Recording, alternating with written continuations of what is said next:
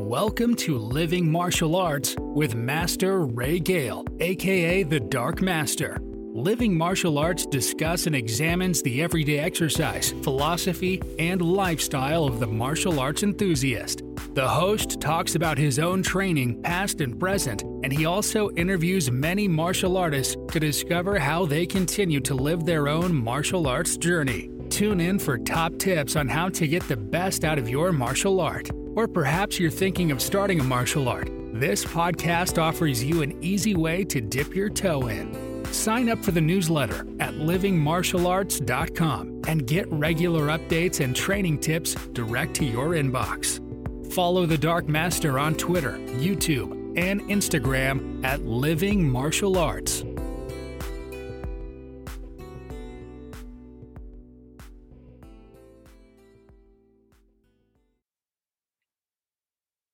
Hello to the Living Martial Arts podcast fans. Welcome again. It's the Dark Master here, back with another podcast with a very fascinating guest. We have a mutual friend, and although I've heard a lot about him over the years, all good things, it's really a pleasure to meet Sensei Vince Morris Ninth Dan. So thank you very much, Sensei Vince Morris, for agreeing to do this. And how are you? I'm fine. It's nice to meet you. Our mutual friend said that you're a good guy, so excellent. I'm willing to go along with that. But you didn't mention how good looking I was as well, from my age. It was the shock, actually, of how... Yeah. I have that effect on people. Total shock and disbelief. Suddenly. But no, thank you very much for doing this. I appreciate it. And, the Living Martial Arts podcast is really about people who have a passion for martial arts, for all kinds of martial arts, whether it be grappling or throwing or whatever it is. So it's a real pleasure because you've got quite a broad base and you've done a lot of things. So without further ado, really, I'm just going to ask you to, tell us a little bit about your martial arts journey, how you started. And yeah, okay. And when it gets too boring, just, make faces at me and I'll carry on anyway. Hey, I'll listen all day. Don't worry. Okay, well, I started my martial arts when I was probably about 9 or 10 years old doing judo. And I used to travel I lived in Sussex at that time, and I used to travel to Portsmouth, the old naval docks area, which was a pretty tough area, as you can imagine. And I used to train regularly with European lightweight silver medalist Dennis Penfold. So that developed my love of judo. And after a few years, I was a bit rebellious too. And even then, at those days, I was playing guitar all the time and singing and shaking my legs and all the rest of it. And I was asked to kindly leave school at the age of 15. So I got my guitar in a suitcase and went off to London to track down Charlie Mack, who was a very famous judoka, the only man to have thrown Anton Heesink in championships. Anyway, I tracked him down to continue my judo, but he couldn't do judo anymore because in his last competition in Japan, he'd injured his knee. But he was also the first man to be graded black belt in karate as well as judo. So I didn't know what karate was, but he invited me to come and join his dojo. Within a year, I was in his team at Crystal Palace facing Terry O'Neill. That was good. The audience thought he'd killed me. He hit me so hard, ready to kick me to death. I looked down and saw this big footprint. I'll give him that one. He turned out to be a very good guy. But anyway, I got into karate and I was still doing my musician stuff. I was in a rock band, and then the Beatles came out, and that really screwed it for me because suddenly nobody wanted to have individual singers and fronting bands. They wanted a group. And I just wasn't a group. So I moved into cabaret and did cabaret with another guitarist and did that for a while. But then I thought, well, how am I going to progress my karate now? But also at the same time, I wanted to go to university. So I didn't take any O-levels or A-levels at all. But I went to the university and took a 3-day examination as a mature student. And they took me in, and at the same time joined a dojo where we actually brought Sano Sensei over from Japan to live there in Nottingham. So I became his student for quite a long time. Because of that, after I got my first degree, I wanted to stay there. So I took a PhD and I was still based in Nottingham, so I could still train with Asano. He ended up by throwing me out of the dojo, but that's another story. But the first meeting with him was memorable. He pulled me out straight away for kumite and hit me in the head with Joden Mawashigeri so hard that I woke up. They carried me upstairs to the dressing rooms and put my head under the tap, and then they left me there and went back down. So I got up and thought, oh, sod this. So I walked back down and stuck back in the line again. Go, you're not trained now. I said, yes, I paid my 50 pence and I'm training. That started a long years of love-hate. But anyway, that training was phenomenal. Yeah. It was the toughest I've ever done in my life. And it was relentless because every Friday night he beat me up. He didn't just do kumite with me. He did. We had a lot of black belts there, but he soon weeded them out. Many times, a lot of them would hide in the toilets or in the showers when they heard him coming up the steps. And as soon as he was got, they'd go home. But it was, the mental pressure was horrendous. I'd go from Wednesdays onwards. I'd be training other nights of the week, but I knew Friday nights he beat me up. Yeah. He'd take others out for maybe a couple of minutes or so. But he'd take me out until other people watching, would just look away. They didn't want to see what he was. And it was a regular. Yeah. And also I was asthmatic. So, of course, I got asthma. It's hard to fight when you can't breathe. Yeah, but I never stopped until I fell down. Well, I didn't. I always got up. Yeah. But I remember one day, the pressure was so much that as I lay on the floor, I thought, if I get up again, it's going to kill me because I can't breathe. I can't stop his techniques. But fuck it. So I got up. Well, let me ask you a question of that. Now, obviously, I've trained with some Oriental masters and whatever, but what I'm asking here is, did he do that because he was teaching you a lesson, or because he liked it in the sense that he liked you? Because a lot of the time, seriously, because they want to see, well, actually, push you to the limit. Let's see what this. It was a love-hate relationship between both of us, because from the very first time that he knocked me out, I vowed he was not going to beat me. I mean, of course, he could knock me out again. That's fine, but he'd never stopped me. Yeah. So I always kept getting up. And in the end, after a year or so, he couldn't hit me like he used to, because I was pretty good in there after all that. Self-preservation made me fast. And at the end of the day, years later, he reached out and tapped me on the chest when we were having a beer. I said, oh, better now, Net. I said, yeah, thanks. But to be honest with you, I don't think he intellectualized it at all. Oh, right.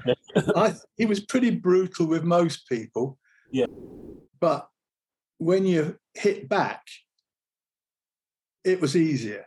Yeah. Because, especially if you could. But of course, the thing was, you never wanted to hit him because he was the sensei. Yeah. So it was a bit unfair, really. But then again, I don't know. We can easily say, well, he had an ulterior motive for drawing out the best in me and this, that, and the other.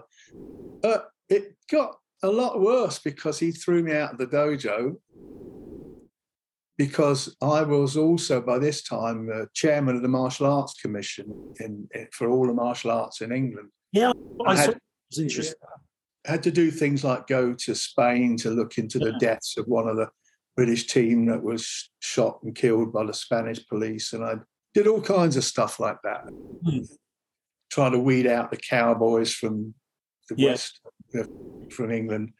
Yeah. But I was also the guy that at the general meetings of the of Asano's group, I was the only one that would stand up and say, well, look, what about this? Because all the others would write to me or email me and say, go on, Vince, you tell him, you say, why? Because just do it. So everyone would have a vote, for example. Sure. The whole meeting would say, we think we'll have the students will train for 50% less if they're legitimate card-carrying students. And everyone says, oh, yeah, bloody good at it. And at the end of the day, Sensei, what do you think? No, I don't think so. All right, move on.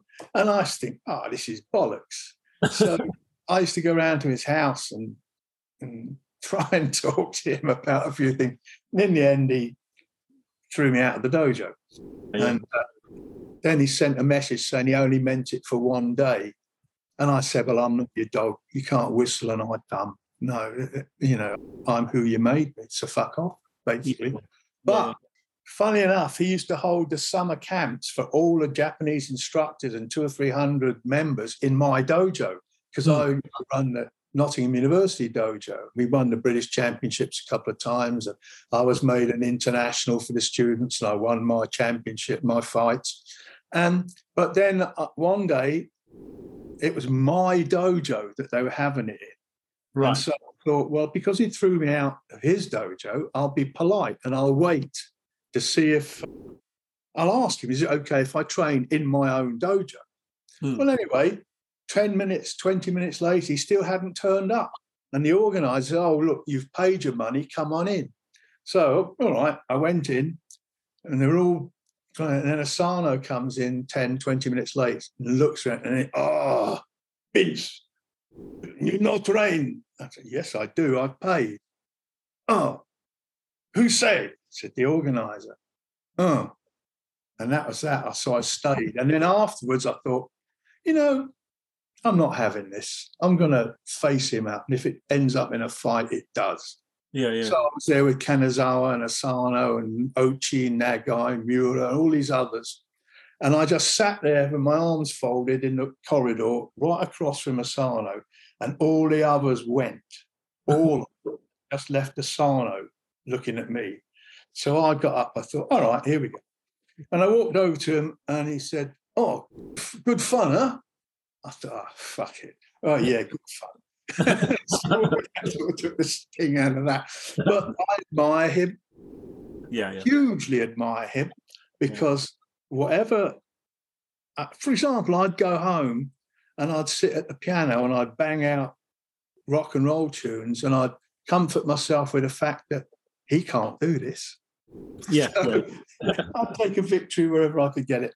But I had some great people training with me, Roy Harrison and Aidan Trimble, of course. So eventually when he got thrown out as well, he asked me to help him set up his Federation of Shotokan Karate. Yeah. And but by this time I was much more into the disjunction between kata, basics, and reality. Well, let me stop you there. Let me ask you about it because obviously, I mean, I spoke to Alfie and I said, actually, yes, I do know Vince Morris. I had students that way back went along and did some stuff with you and came back and so on. And Alfie said to me, well, speak to Sensei Morris because, he makes kata work. And so what I wanted to ask is how did you go from that transition between, doing your kata and thinking, well, actually, this doesn't work. How can I make it work? How did that come about? Well, to begin with, I used to ask Sensei, what's this? And he just hit me on the head. No, just train harder. Yeah. Well, that's no bloody answer. And then when he did his first video of the katas, which he did brilliantly, one after another without stopping, and then he turns around to Paul Mead and me and said, okay, now you do the bunkai. Because he had not one fucking idea about the bunkai. And why should he? He never was taught it. He was twice captain of Takashoka University. That's the toughest karate. It was Anoida's old dojo university. But Asano was twice the captain and twice the champion, the Japanese champion of it. And he was the toughest bugger you'd ever met, but he didn't even know all the katas. He used to go home for a few 6 weeks holiday, and we'd all have bets which kata would he learn while he was there, so that when he came back, we'd do it for the next 6 months, because he didn't know them. He knew the basic 4 or 5 and the heian, and that was it. And he had no idea of the bunkai. Now, to me, I've got a very logical brain.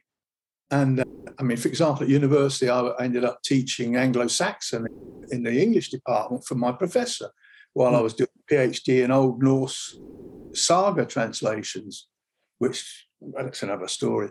But I thought, well, where did kata come from? What was the first examples? What was it there for? And how did it become this display orientated aspect of training?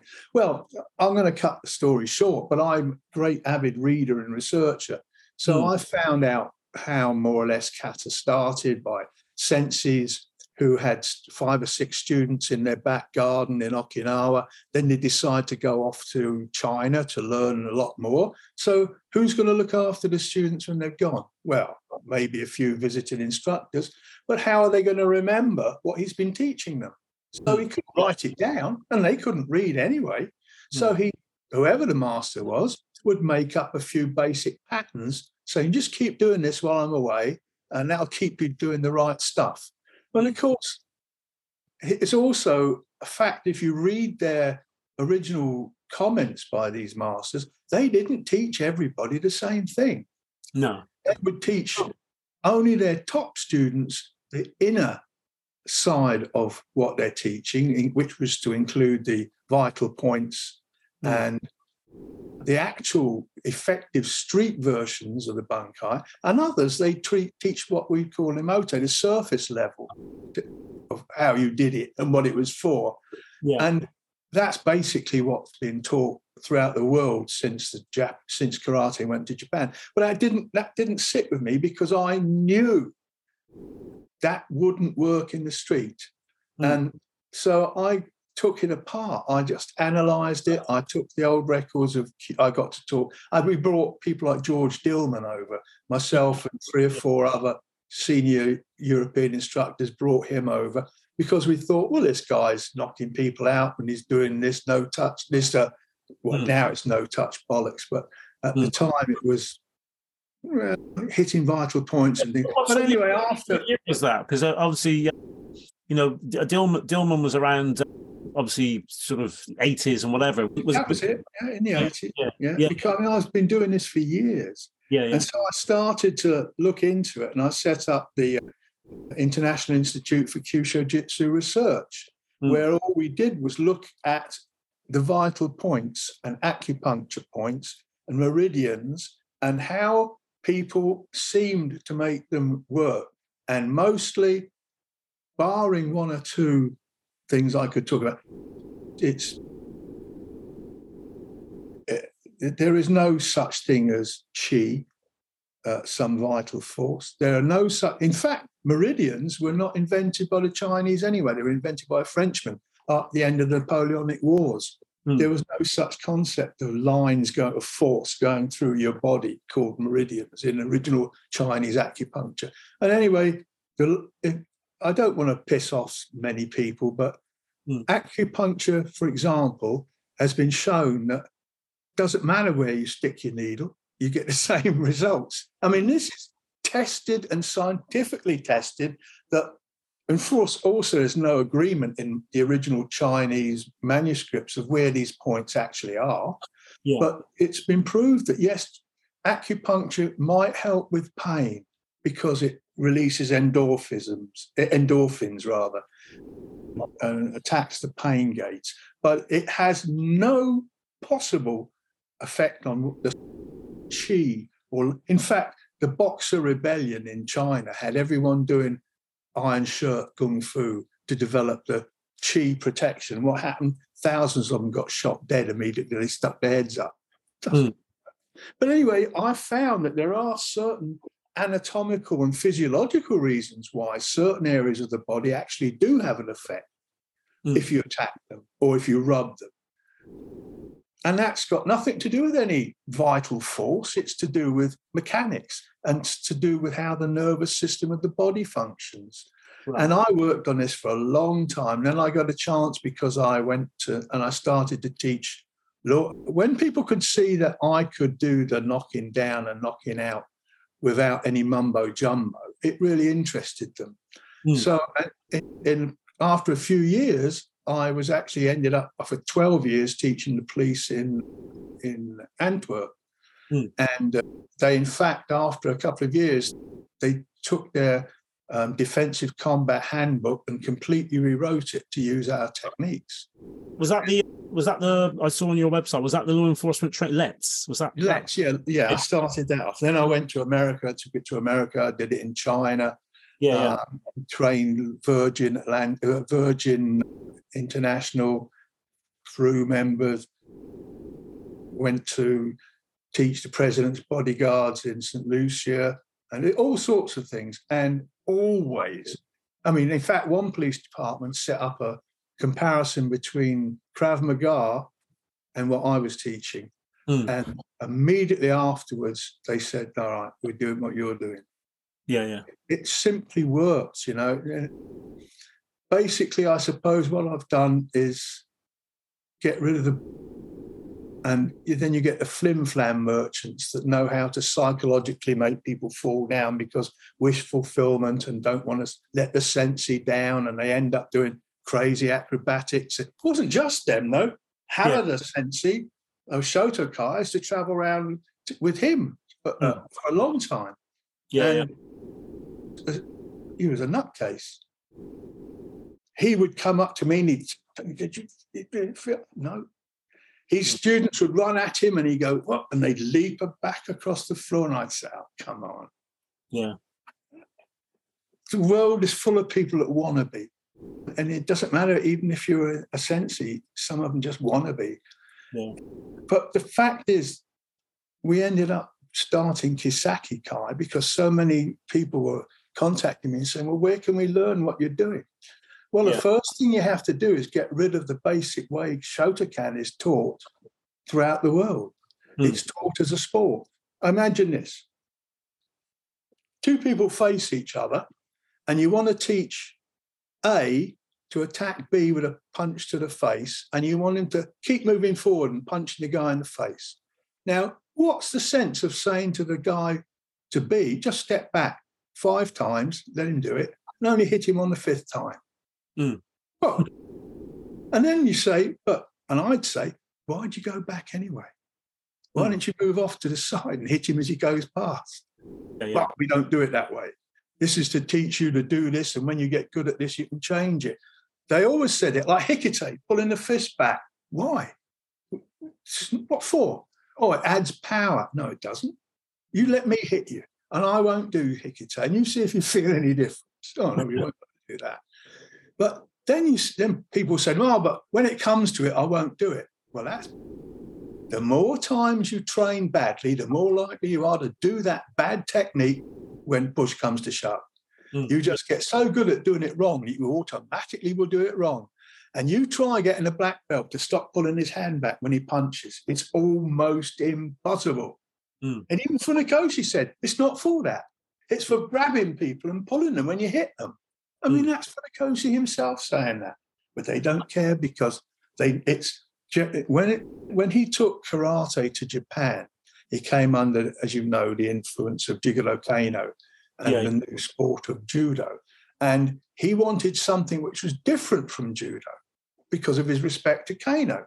So he didn't put the throws in. He didn't take the throws across with him. Why would he? Kano's doing the throws. Why step on his toes? Funakoshi just did the striking. But to make it more of a sport, he changed the stances, or he and his son Yoshitaka did, so that they were long range and not short stances. Stances which are not mobile, so that you cannot stand up mobile and move fluidly about. All that was changed, and he refused to allow kumite. First time he saw kumite in one of his university dojos, he turned around and walked out. His students did it behind his back. But in his style, no, there was no Duke Imite in those days. And there was no bunkai in those days. It was simply the external demonstration of form and movement. And it's like it became a moving meditation. And the objective was not to damage an attacker, but to improve your character. Well, that's all well and good. But to me, I thought, no, bollocks. If I'm down a dark alley, I don't want to improve my character. I want to really mess up the character in front of me. So I took all that away and I thought, let's go back to what it was before it went to Japan. So now we have got rid of Gohon, 5-step Kumite. And we've got... Can I ask then? Sorry to stop you. Yeah, carry on. So can I ask them, when you're, if you get my understanding, because obviously I haven't seen your class, my understanding that, when students come in or new students come in, they join you, the class that they would, or the system that they would do would be completely different from what you'd expect a normal, not say normal, a mainstream, let's say, a mainstream karate. Well, two things to consider. Yeah. By far, the main number of students that come to join Kisaki Kai are black belts in other systems. Oh, right. Realize the limitations of the other systems. Yeah. And I take them, I say, yeah, you're still a black belt in whatever, but you're not a Kisaki black belt, because you have to unlearn the bad habits. But if you're a new student, you're still going to do basics. Yeah, right. Fitness. Yeah. You still have to do the katas, but only probably about a dozen kata at the most. Yeah. But when you learn the katas with us, you also learn the first levels of realistic moving applications which work. Right. We will not teach people, well, you do this for 50 sessions, and then after that, when it's got ingrained into you, we change it to this. Well, I don't do that because it doesn't work. Like, for example, we do Mawashi-uke, a roundhouse block, right from the word go. Look, many schools say, oh, it's too complicated. Isn't it? We have 5 and 6-year-olds doing it. You just got to show them once and they can do it. Oh, it's not traditional. Well, it's not traditional from 1920s karate, but it is traditional to all the hundreds of years before that. Yeah. So, yes, the classes are just as hard. And in fact, once you get higher up, it's harder, because we have what are called the rules of combat, which are, for example, the one rule that we apply in this sort of situation is it's never over until the enemy's down on the ground. So you don't just go stop, bang, oh, it's all done. Because, no, you might start like that for the first few weeks until you get the techniques under your belt. But then you build up speed and power.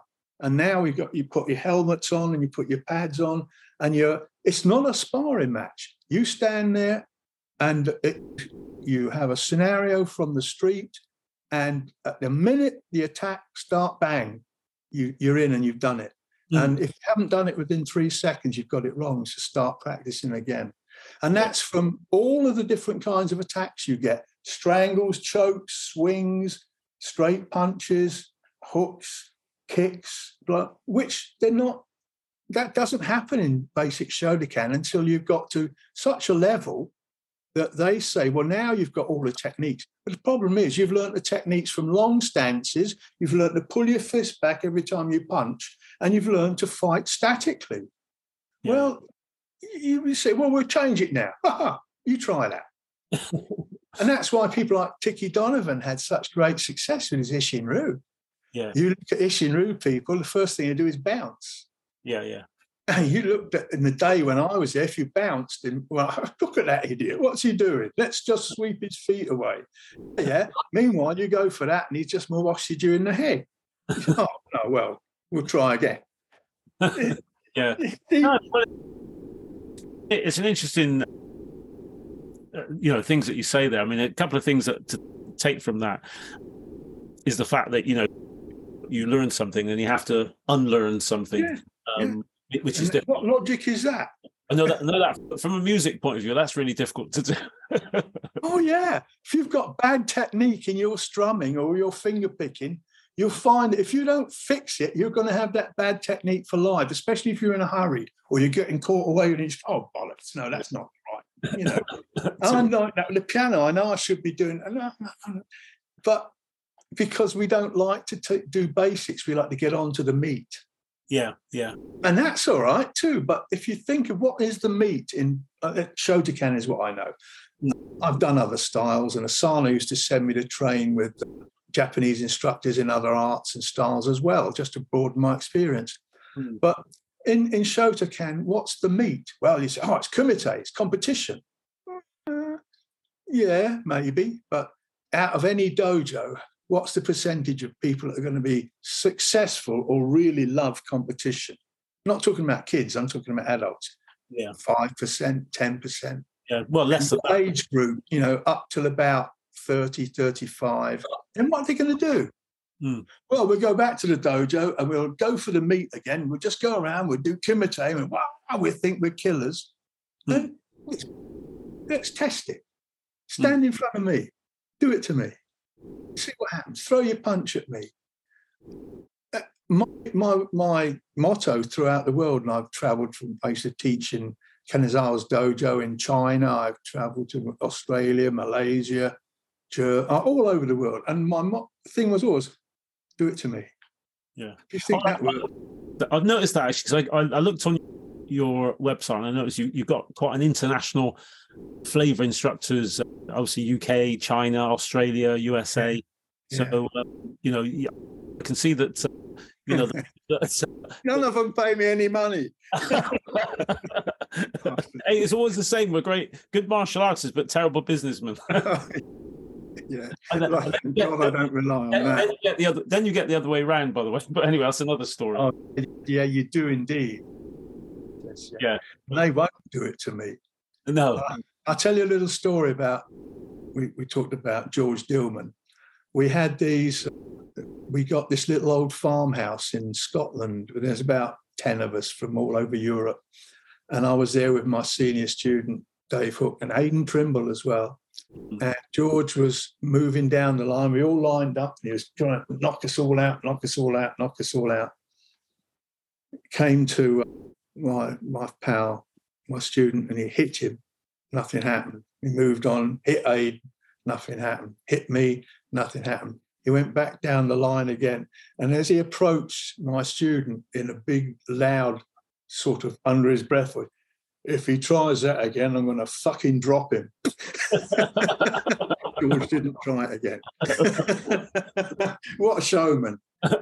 Yeah. What a showman. But to be honest, he wasn't totally away from the truth. He just was a liar and a cheat, and he stole a lot of his stuff. But he's not the only famous person that's done that. No, not at all. Not at all. The fact is, I spent years in law enforcement, and I did find out what worked. And I used to go out with the police. I used to go with them on patrols and fugitive warrant arrests. I once I followed a serial killer, Charles Ng, right throughout the Rocky Mountains and catch him in the end because he escaped to Canada. But I had a lot of stuff going on where if what you taught was, you'd end up in a grave somewhere. And a lot of my officers were very clear that it helped. Even recently, I had a guy who wrote to me about one of his students had seen one of my techniques on video, and she was attacked by a 6'6" football player size convict in prison, and she did the technique and broke his collarbone and put him down. Right, yeah. And she's just a 5' nothing girl. These techniques work. They do not. Everything's a matter of size to some extent, but not really. It's a matter of what power can you generate with what you've got. Yeah. And are you accurate in delivering it to the right place? I mean, for example, a finger in your eye. You don't have to be Arnold Schwarzenegger to stick your finger in somebody's eye. No. That's going to work whoever you are. And the reality of combat is technique, the right technique, and also the rules of combat. For example, Shotokan or most karate styles, when they've got the yoi position, the ready position, you know what it looks like? Yeah. Stand there with your hands down by your sides. Yeah. And all you're ready for is to get a punch in the mouth. Yeah. If I stand close to you, within touching distance, and your hands are down, you're either going to get head butted or I'm going to hit you before you can get your hands up.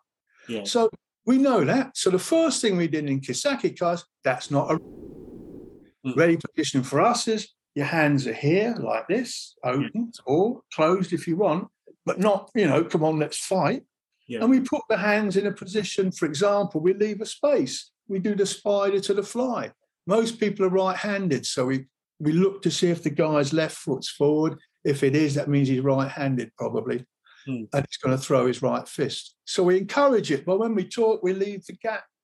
We encourage it, and then we know what he's going to do. He can poof. It's like the spider to the fly.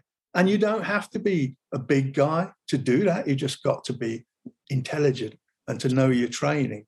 Yeah. And that's what we base Kisaki Kai on. No, that's good. Well, some people listening might want to take a look at this, and perhaps we can definitely put some links in the show notes to some of the books and so on. But was there any particular, apart from getting along and training with you, which is schools, is there anything you can recommend? Organise a seminar in your dojo. Okay. Well, we'll put some links to that. Yes. But the other thing is, people should see what I'm doing, and if they go to my Facebook page and track down and see some of the things that we've put on there, just to Vince Morris Facebook, or go to the website and look at in the shop section, look at how many we send stuff out on USBs these days, as well as DVDs, and there's books, and they can look at those and they can follow it up. We can send them examples of what's in these things. I often have video promos, which cover those particular DVDs and USBs. Just email me or come onto Facebook and ask me, and I'll send them stuff, because my life is more or less, it's always been in the search for truth and getting rid of. Now, if anyone knows a better way of doing what I do, please tell me. I'm not proud. So many people have ripped off what I do. I mean, you hear people talking about bunkai all the time. Back in the late 70s, early 80s, you never heard that. No. I was on the front cover of Combat Magazine. Excuse me a sec. That's all right.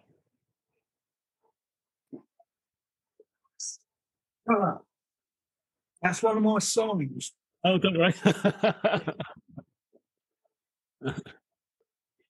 Oh, God.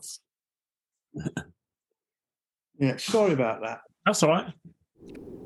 But I was on the front cover of Combat, pioneer or pirate. Yeah. Because, and everyone, I mean, I even had people would hardly believe this, but one magazine did an interview with one of their black belts that came to my seminar. And when I saw it, I thought, because at the seminar, the guy was saying, this is amazing. It works. And when I read the article in this pretty famous, and it's still going today, magazine, it doesn't work. Vince Morris can't do it. And as I was reading it, the supposed writer of this article phoned me and said, I didn't write this. The editor has changed everything I've said. So I had to threaten the editor with suing him, and he admitted, he said, I don't know how that happened. All the positives turned into negatives. Oh, dear. So he had to write a big retraction in the next edition. But that guy's still going today. So people were afraid of it, because even world-class, world champions do not understand why they do the techniques they do. And they don't understand the limitations of their kumite because, for example, my friend Aidan Trimble, or Terry O'Neill, if you like, you could put them anywhere and attack them with anything and they'd probably win, because they're phenomenal human beings and superb martial athletes, but in the great world out there, how many cops are like them? Yeah, how many Filipino airline stewardesses are built like that? How many people over the age of 50 or 60 can do those huge, wonderful kicks? Martial art, it was originally to defend against attackers. And it didn't say you had to be between 25 and 35 and able to leap over tall buildings to be able to do it. It didn't happen that way. So my life's work has been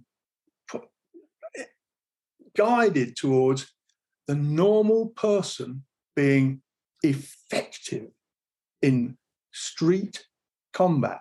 I'm not interested in what you do as a bouncer. I mean, I know that. I know what happens there, and I know how it works. And you've normally, if you're lucky, you've got a friend or a couple of guys there to help you and this, that, and that. But, I would go out in Los Angeles with a police officer at night. Yeah.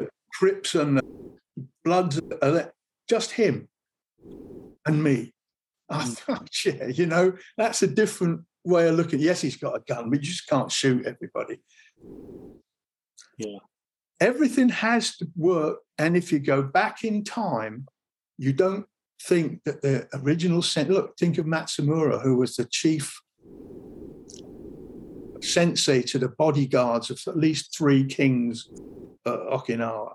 Do you think he ever did anything because it looked good? Yeah. Was he interested in anything that didn't work? No. But if you're going to be the chief bodyguard to 3 kings, you've got to make it bloody work. And the original people who learned from him learned that way. But then it changed and they took it into the school system. Itozu took it into the school system. And he said, all right, he developed the 5 Heian kata. Yeah, okay, we know that. But you tell me the difference between any technique in the Heian kata compared with the original kata that it came from. People don't know. What you see in the Heian katas are mostly taken from Kankudai, Basai Dai. Those katas already existed. He just took bits of them. He didn't invent new moves. He took them and put them in a sequence. But he never taught the original combat skills. Why would he? He's teaching teenage kids and young kids. He wouldn't do that. But that's the type, if you think, he then taught Funakoshi. And yes, Funakoshi had other teachers as well. I'm not trying to denigrate Funakoshi. But then you look at what Choki Motobu said about him. He said, it's just the worst thing in the world is to teach a martial art that's not effective in real combat. Yeah. He hated Funakoshi for what he was teaching. He said it only looks like the real thing. Now, I'm a passionate believer in, if I'm going to spend my life doing something and teaching it to other people, it's got to be the real thing, as best as I know it. And as I said before, if you know a better way, I'll take it and say, thank you very much. If you will show me how I can make it better for some unarmed person to defend themselves against an attacker with a knife or a gun, because we do a lot of gun work as well, because you have to these days. And we have the protection, we have weapons that fire, simunition type stuff. So you know if it works or not. Because you can't move a gun away from your head. You get shot first. No, you won't. We improve it. We don't do anything without proof. And the problem is so many people are in their comfort zones that they really can't make the break to come step outside of it. Because it's, I remember, I'm sorry this is going on, but I was in Canada talking to the 5 times Canadian kata champion. And I said to him, yes, well, all right, that's brilliant. You do superb kata. What's the meaning in the kata? He said, I don't know that. I said, are you telling me you're the 5 times world champion doing something that you don't understand? He really got pissed off with me. A year later, yeah, you're right. He said, that's Remark Stave. He said, I haven't got a clue what I'm doing. Well, there you are. But it's a real shock to some people. What can I say? Look, I don't pretend I'm I'm not the best in the world. It's just I do what I can. And I'm 78, for Christ's sake, so I've slowed down a smidgen. Yes, because we all we're sort of coming to the end of the podcast. But like I said, I will, people listening to this, look at the show notes. We'll put some stuff in there. So you can hang around just after this and I'll just have a quick chat. But hopefully we can do this and do more again. Oh, I'm happy to. And we can concentrate on more like particular aspects because I've hardly touched anything yet. Yeah, no, that'd be great. No, I appreciate your time and I respect your time. And, I want to say thank you very much for taking the time to, give us your knowledge. Appreciate it. I'll talk to anybody that's a genuine person, that's genuinely interested and doesn't have their own little flag to wave. I'm not interested in egos. I just want what I do to work. It's as simple as that. That's it. So I'm happy to talk to you again anytime because you've been a great interviewer. Thank you very much. I'm going to, just stay on the line for a moment. I'm going to say thank you to the Living Martial Arts podcast fans. I hope you've enjoyed this fantastic episode with Sensei Vince Morris. Yeah. I hope you'll be back again and we can perhaps talk about some more stuff and dig a bit deeper. They might ask you some questions to ask me. Yeah, definitely. And again, send them in. Any questions would be gratefully received. So thank you very much. I'll catch you soon. It's my pleasure. Talk to you again. Thank you very much.